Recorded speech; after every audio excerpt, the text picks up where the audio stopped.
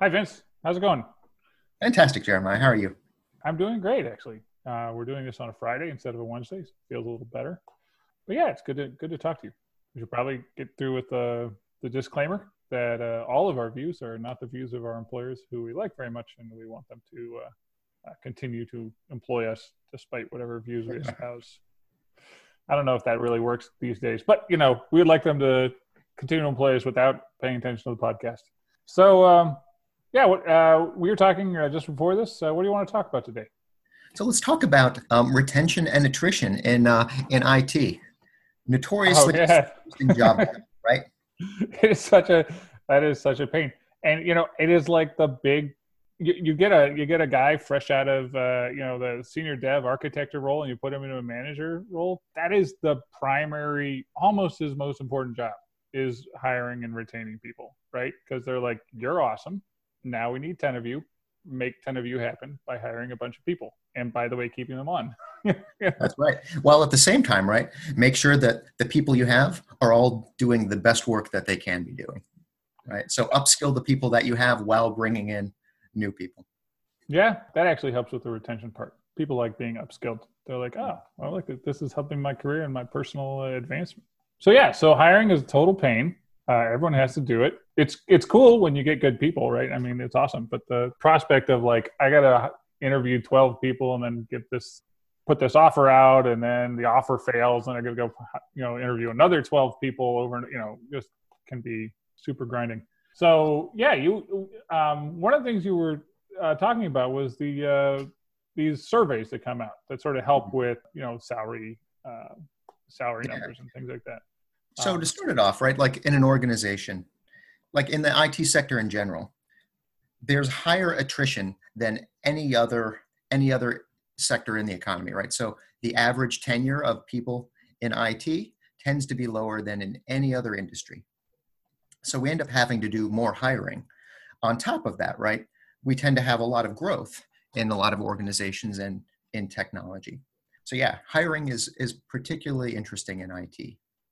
The flip side of that lack of tenure is people are extremely concerned about skills growth, because nobody not very many people Yeah. believe that the company they're going to work for is going to be like their cradle to grave, like they're going to be there 50 years from now, right? So there's a definite like, hey, I want this to be advantageous for me as well as for you, right? Like there's a deal here, and everyone has to hold up their part of the deal. Otherwise, there's a Yeah. certain amount of dissatisfaction that happens.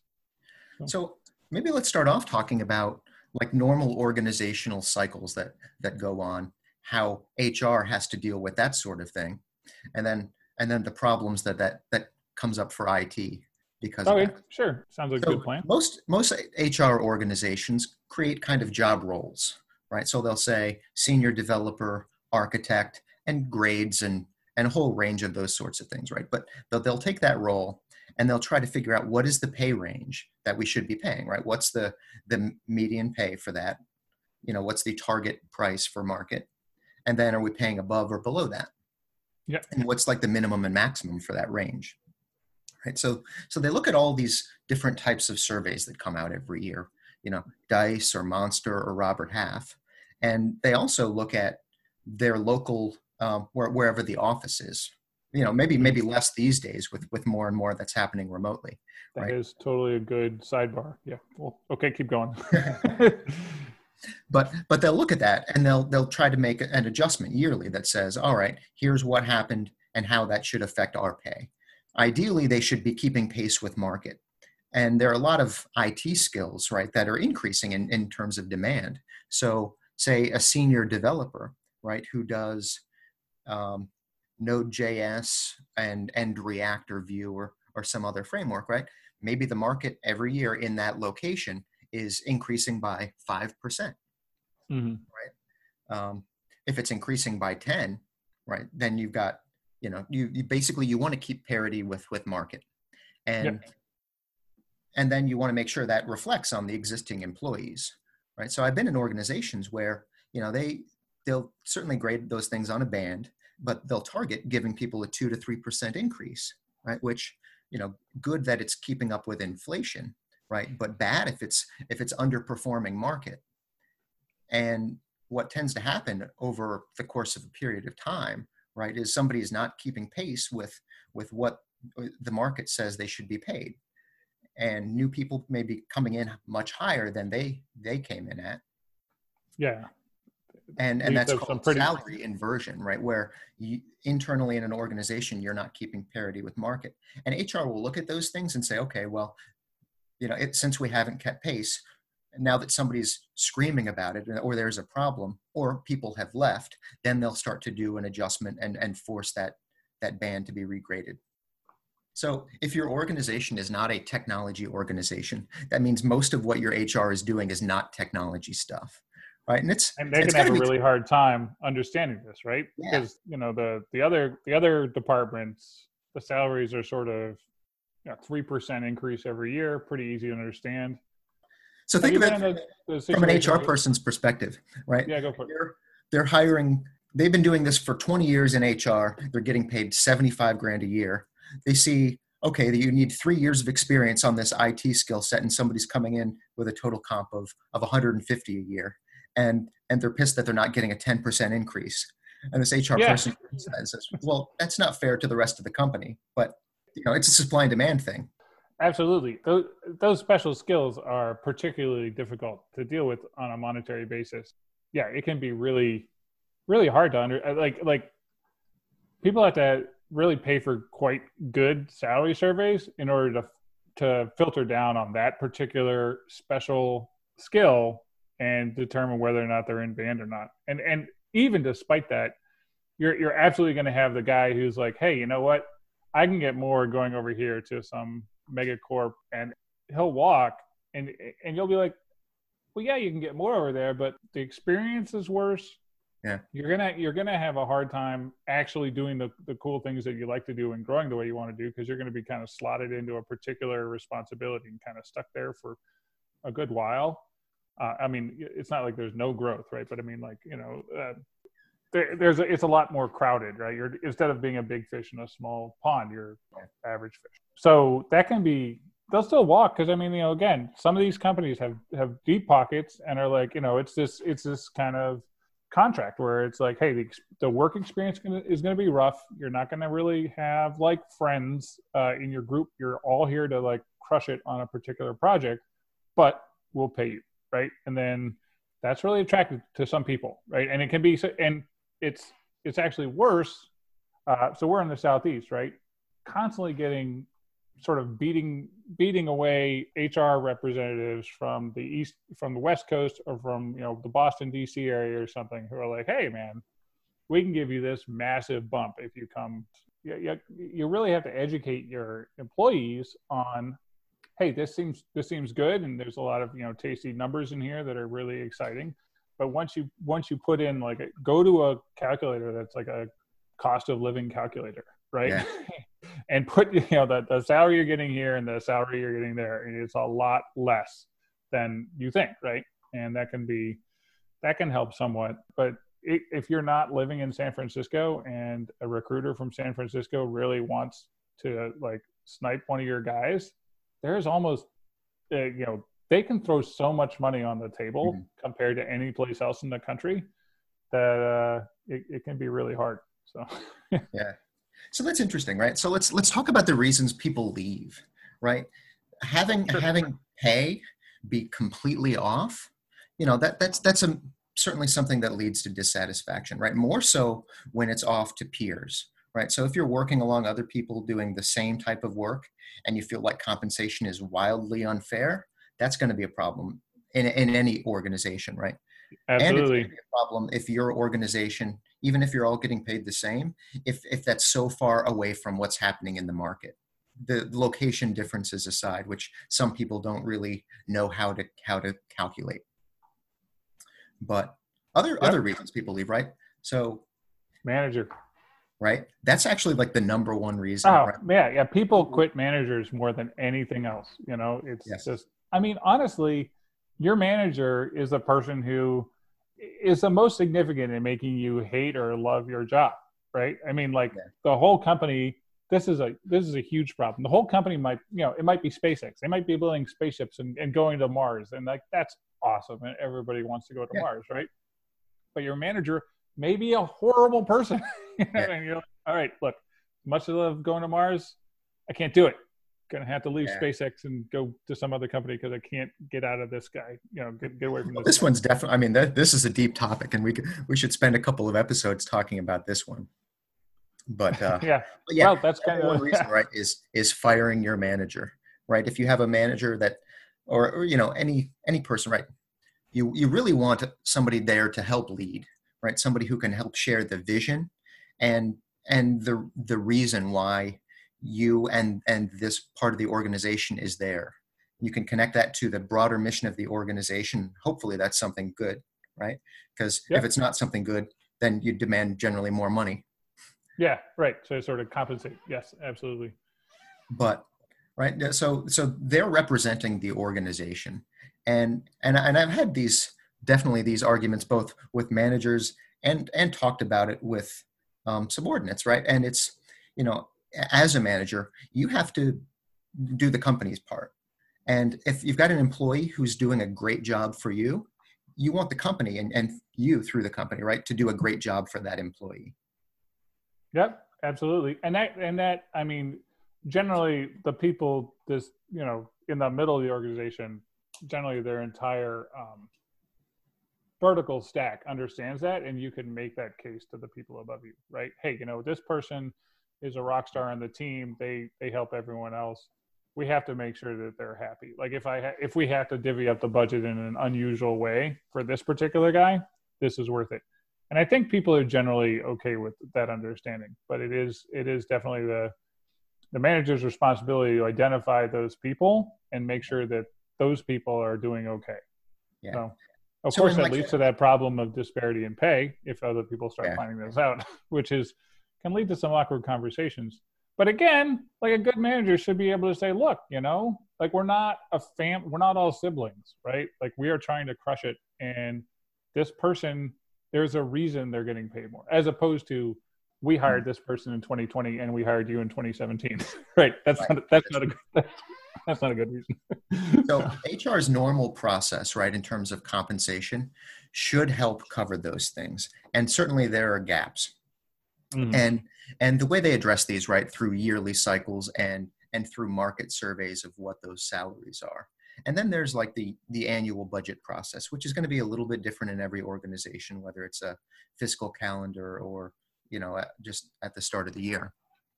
But you'll have a certain, like managers have more latitudes at certain times of the year, right? When you know what the ask is going to be going into planning. If you know somebody is upset with their salary or is at higher risk because of that, going through the budget process, you may be able to do a little bit more in planning for that ahead of when the annual review comes in. Absolutely. Yeah. You definitely want to sort of plan your asks for before the budget is figured out. So, that's right. Yeah. The worst thing is to go to bat for somebody, right? To get more money to go through getting 10% or whatever that is, and to have to sort through HR and compensation committees and everything else, then to go back to the person and say, and they'll be like upset to say, oh, I expected 11 or 12%. And over 1 or 2%, you got to think at some point, you can only push the system so far in increments. And sometimes you need some sort of exceptional event, like somebody coming in with an offer letter to give you the ammunition to go back and say, we need to go above and beyond. And I don't care about the process, because if we don't do it, there are consequences. Fair enough. There are other things you can work with people on, though, right? That will help retention, right? Yeah. Not just pay stuff. I mean, do you want to keep going down the HR path, or do you want to start talking about things like work from home, skills building, giving people a sense of direction? So let's talk about that, right? That's interesting, right? Because there's certain things that you have to get through the organization, like budget, like pay, and then maybe some benefits, right? Like educational reimbursement and those things that are like standard company offers. But generally, as a manager, right, you have latitude in preferential assignments. You have some amount of latitude in comp time, and maybe even some latitude in training, right? I've definitely seen organizations that monitor for fairness in training budgets, and maybe allocate just a certain amount to each individual. And then I've seen them that come into a pool, and it's at manager's discretion what to do with that.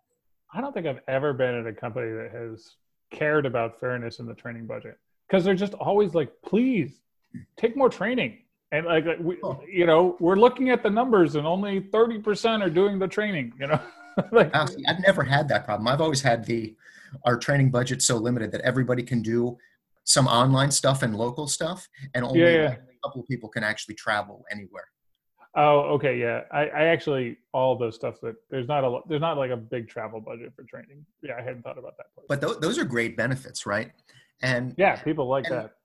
Certainly as a leader, right, you need to make sure you're fair with that, right? So typically, if somebody goes to some cool event, right, they go to Red Hat Summit or AWS reInvent or even Google's Next conference, right? Maybe they don't get a turn next year, right? Maybe that's somebody else's turn because there's only so much budget to go around. But yeah, they can go and do all things open as an online event. But yeah, that also sort of goes into, again, this is a contract of people who are fully expecting to get their skills improved over the course of the time they're working for the company. And so you absolutely have to be paying attention to growing skills. And I mean, we are actually in an enormously cost-effective time for that, right? Because it is COVID, everyone's working from home. And what all the companies are doing in order to sort of kind of keep mind share, because they can't reach out and touch people the way they used to, is they're offering enormous amounts of training for basically nothing. I think for free, but maybe some places are charging a little bit, but there's massive discounts. And so you should be able to be like, hey, you know what? Take these skills that you sort of have always talked about wanting to have. This is the time to level up on that stuff. And it can take a little time to encourage people with that, but yeah. And interestingly, I've been in positions where there's training budget and there's encouragement for that sort of thing. And I've got great vacation time, PTO time policies. And then there's so much work that I can never actually do any of that. That sucks when that happens. That's good for a while, but that can't be all the time. You can have like a crunch time when you're like, hey, we got to get this thing released, July 1st or whatever. And sure. So, but that's one of the reasons why people leave, right? Is this workload fair? Am I being asked to do something that's reasonable? And am I being reasonably rewarded for that, right? So if you're being asked to put in 60 hours a week and you have to go above and beyond like that for some period of time, management should be going above and beyond for you. And I've definitely, it's in situations where people feel like the demands are for that all the time and there's no reward for it, right? So absolutely. And that's, again, like these companies that can hire your people away at whatever price, that workload thing gets to be a grind real fast, right? I mean, like if you're 26, you're like, yeah, dude, I'm going to do 80, 90 hours a week because I'm going to get paid, right? That's fine. Yeah. But many people are like, I have actually other things I like in life. Yeah, that does change over time, right? But that's an important calculation, right? It's what am I getting paid per hour that I'm working, and that's got to include commute time, right? Which in New York and different parts of California can be horrendous, right? So think about what you're paid per hour for the total time that you're away from your home or your family. Good point. You know what? You bring up another thing that we got to make sure to talk about, which is what the heck's going on with how remote work is just screwing this whole calculation, especially for the expensive places. So almost everybody now has remote work as a benefit, or will have some amount of it going forward. I mean, I don't think there's any way you can, in all honesty, be like, oh, well, remote work doesn't work for us. We've just been doing it for, 8 months to keep the lights on, but everyone back to 9 to 5 in the office from now on. Yeah. I actually think it's going to change architecture, that it's going to change the way we build houses so that people will start to build houses with offices in a way that they, it's kind of a luxury item in houses today, but it'll become more of a standard. And it'll I think the open floor plan is wearing on some people a little bit. Oh my goodness. I hadn't even thought about it. Fortunately, I'm closed floor plan in this building, but yes, I hadn't thought about that. So certain dynamics like that are changing. I mean, then it'll in turn change the offices, right? Offices will no longer be like, we need the entire workforce here all the time. that hotel office thing is going to become really popular. Kind of the WeWork, like, hey, office is this cool party you can come to. Yeah. There'll be a lot more of that. Everybody always used to worry about getting flagged by the IRS for audit if they started marking off home office, right? As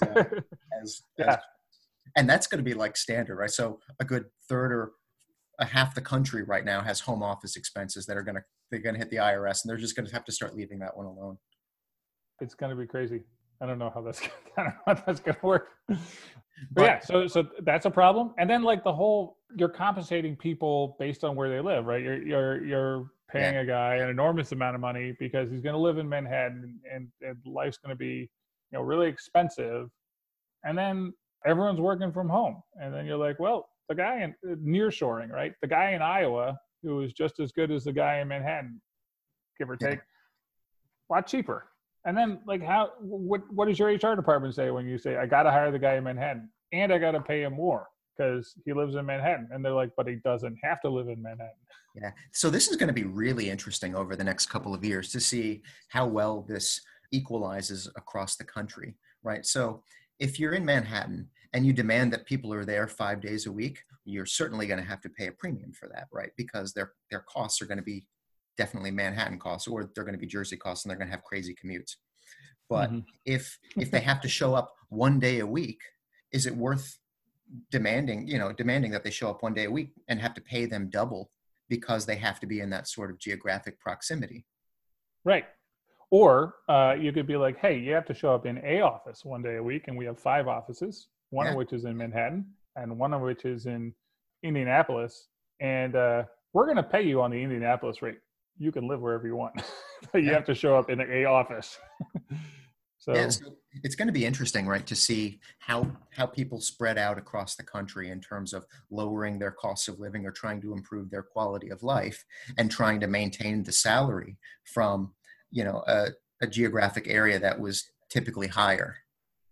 Yeah, I have no idea how that's going to work, but it will be really, really weird to see what happens next year. Because I mean, you've seen the salary graphs for like San Francisco and DC and New York, right? They're just constantly, up and to the right, year upon year upon year. And I mean, it's not like the HR departments are ignorant of what's happening. They are, I believe they have noticed, and they may say to all their managers next year, "Hey, we're going to have a significant readjustment of what's about to happen," which that's again a significant chunk of bad news for people in the big cities, as if they haven't had enough bad news already. And it's going to complete like it. So, right, HR usually looks at that and say, all right, what is the average by state? What's the average for the metro area that we're generally hiring in? And the way they do all of those things is going to have to start to change, right? As people get more spread out. And the salary doesn't get adjusted, so much based on that. And and it's going to take them a couple of years, right? So they're bound to screw it up the first year, right? In some way. And nobody wants to feel like their company is taking advantage of them, right? Oh, we can just, twist the screws on everyone and drop it down to Iowa levels of income, right? And we're going to save all this money off our San Francisco headcount. That is going to suck. That people are not going to want that. So, man, you know what? We've been doing this for half an hour. I feel like we're only halfway done with this. We should keep this going next time. I don't know. I mean, like, I feel like there's been a lot of good, there's been a lot of good topics here. But I do want to sort of keep these conversations at about a half hour. Do we want to sum up anything that we've been talking about here? Let's see. Get your budget in early, because that's important. Be careful of salary inversion. That's a huge pain, and you have to have a good story for it, because employees will talk, they will compare, and nothing pisses people off more than finding out that they're getting paid significantly less than their peers. Personally, I'm a fan of salary transparency within organizations. As a manager, it forces you to address those areas of inequity. You're right. It's like that sort of lots of little pains rather than the big break. You don't want your top architect storming out because they realize they got paid $30,000 less for years than someone else. That's not worth it. So you're right. That's probably a good idea. It is. You do have a lot of painful conversations when that starts happening, though. And even recently, Microsoft's people posting in Google Docs of all things, Google spreadsheet. Oh, did that happen? Which has been a yearly thing where different people in the organization start posting their role, but also gender and race. And salary transparency is really a good way to fix those sorts of things, right? Organizations try to do that internally and maybe move the needle a little bit, but boy, when people go public with it, it changes mighty quickly. It's also like different people have different sets of interests about this, right? Like the HR person who's trying to just balance all the salaries, they are concerned about it, but they're concerned about a lot of different things at different levels, right? Whereas the individual people are much more concerned about their salary compared to everyone else around them. So they're a little bit more of a better advocate for that kind of thing. Yeah, skills, right? Obviously, skills and sort of a fair day's pay for a fair day's work kind of thing. Those can be, again, if someone's trying to snipe your employees because they're at a deep pocketed company or in a very expensive part of the country. These can be things that you can use to offset that and be like, hey, you know what? You have these things happening which are actually very much worth it, and they should be valued. It can be difficult. Yeah, I'd always caution people to look at the total compensation package, right, and value all of those different components of it, right? 401k matching, education benefits, some things, right, may not actually be a benefit to you, whereas others may be a big benefit to you, and how to value those things is going to be different to each individual. Absolutely. If you're young and you only and you're willing to put in 80 plus hours a week, maybe you want that hourly rate, right? And you don't care as much about the other benefits, especially if you can still ride your parents' insurance.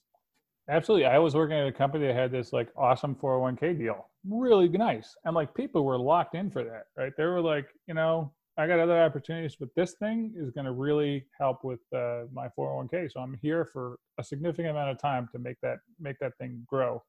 And that was a huge benefit for them. Pensions, but or even RSU programs, right, are big for that too. I think the last important takeaway is that it's a really busy market. There's a lot of stuff going on. There's absolutely no way that you're going to hold on to your team. People are going to move around. It's just the way it is. And your responsibility is building that team back up, because they want 10 of you, which means that you're going to be interviewing people all the time and talking to people all the time. It's never going to stop. And yes, and you got to keep everyone trained up. So when that star guy decides to leave, you have someone to backfill him, because that's going to wreck your whole year. When that happens, and it will happen. It'll happen, by the way, just after you've gone to bat for him, after you've gone to the upper management and been like, we got to save this guy. We got to really, drop a bag of gold in his lap so he stays. And you drop the bag of gold in his lap, and he's like, and I took an offer. You're like, no. I caution people not to overcorrect for that, right? Not to try to make everything happen through paperwork and formal process, and to the point where people are only fungible resources to be fit into slots.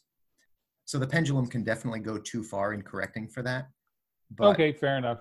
Yeah, I mean, it is when people are there, have formed relationships, and have built context, right, that they can get to really high performance.